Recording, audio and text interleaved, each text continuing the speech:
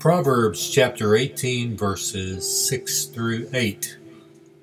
A fool's lips walk into a fight, and his mouth invites a beating. A fool's mouth is his ruin, and his lips are a snare to his soul. The words of a whisperer are like delicious morsels. They go down into the inner parts of the body.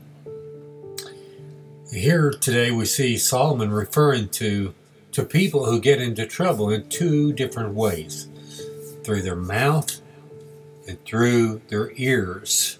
I love the colorful images Solomon uses, like lips walking into a fight, or a mouth that says, "Come on, hit me right here on the chin." That's what it seems like. It's like someone is so aggressive that they walk up to you and they stick out their chest and put their face up against your ears and say, "Go ahead if you think you're man enough."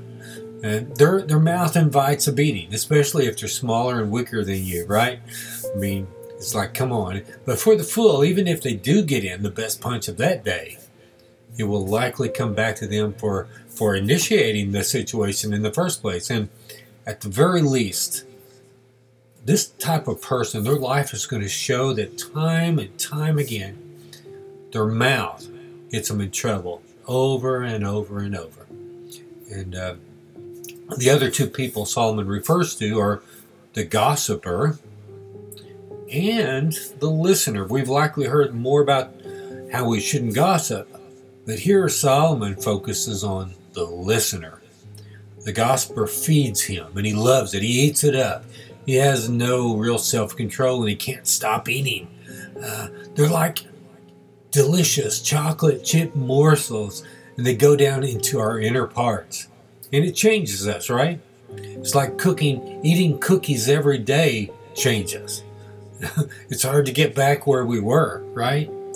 Listening to gossip, enjoying it, and to continually eating its morsels, it can lead to a type of indigestion spiritually in our hearts. It can make, even for believers, it can make us jealous and angry. And it stirs up these feelings of injustice and ill will.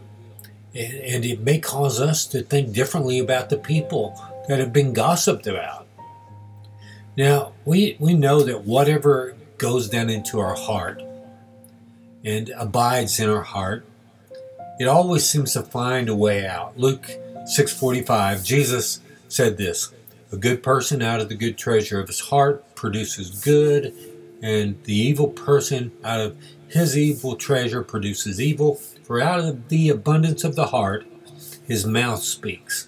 So being a listener to gossip, it's going to cause these feelings to change your heart. And then it's going to come back out of your mouth again and out of your life. And the next thing you know, we're in somebody else's face, and our mouth invites a beating ourselves. We're making accusations, and gossipers, other gossipers, they hear both of us talking, and the vicious cycle goes on and on. It's a never-ending circle.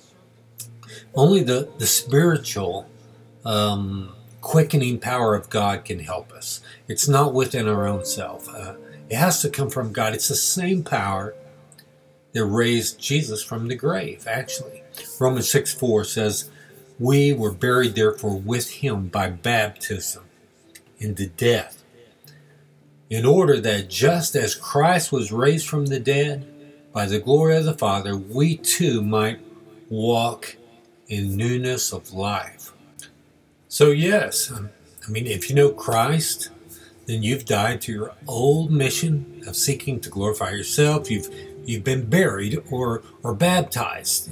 That old person has been submersed into death.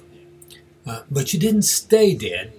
You were raised to walk in newness of life by the same power that raised Jesus from the dead.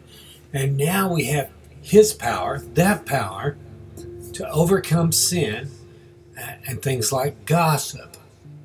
And pride does not have to let our mouth invite a beating. And our ears don't have to enjoy gossip like it were sweet morsels.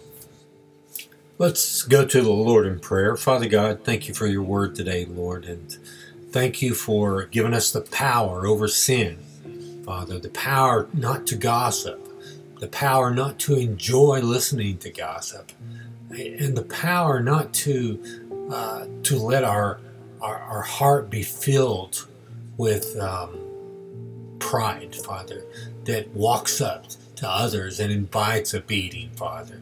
But help us to rather love others, Lord. You give us the power to do that now, Father.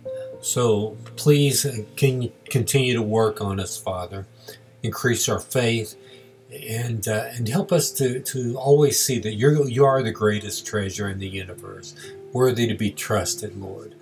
And with your help, we can love the way you meant for us to love and forgive the way you meant for us to forgive and have victory over sin, whatever it may be.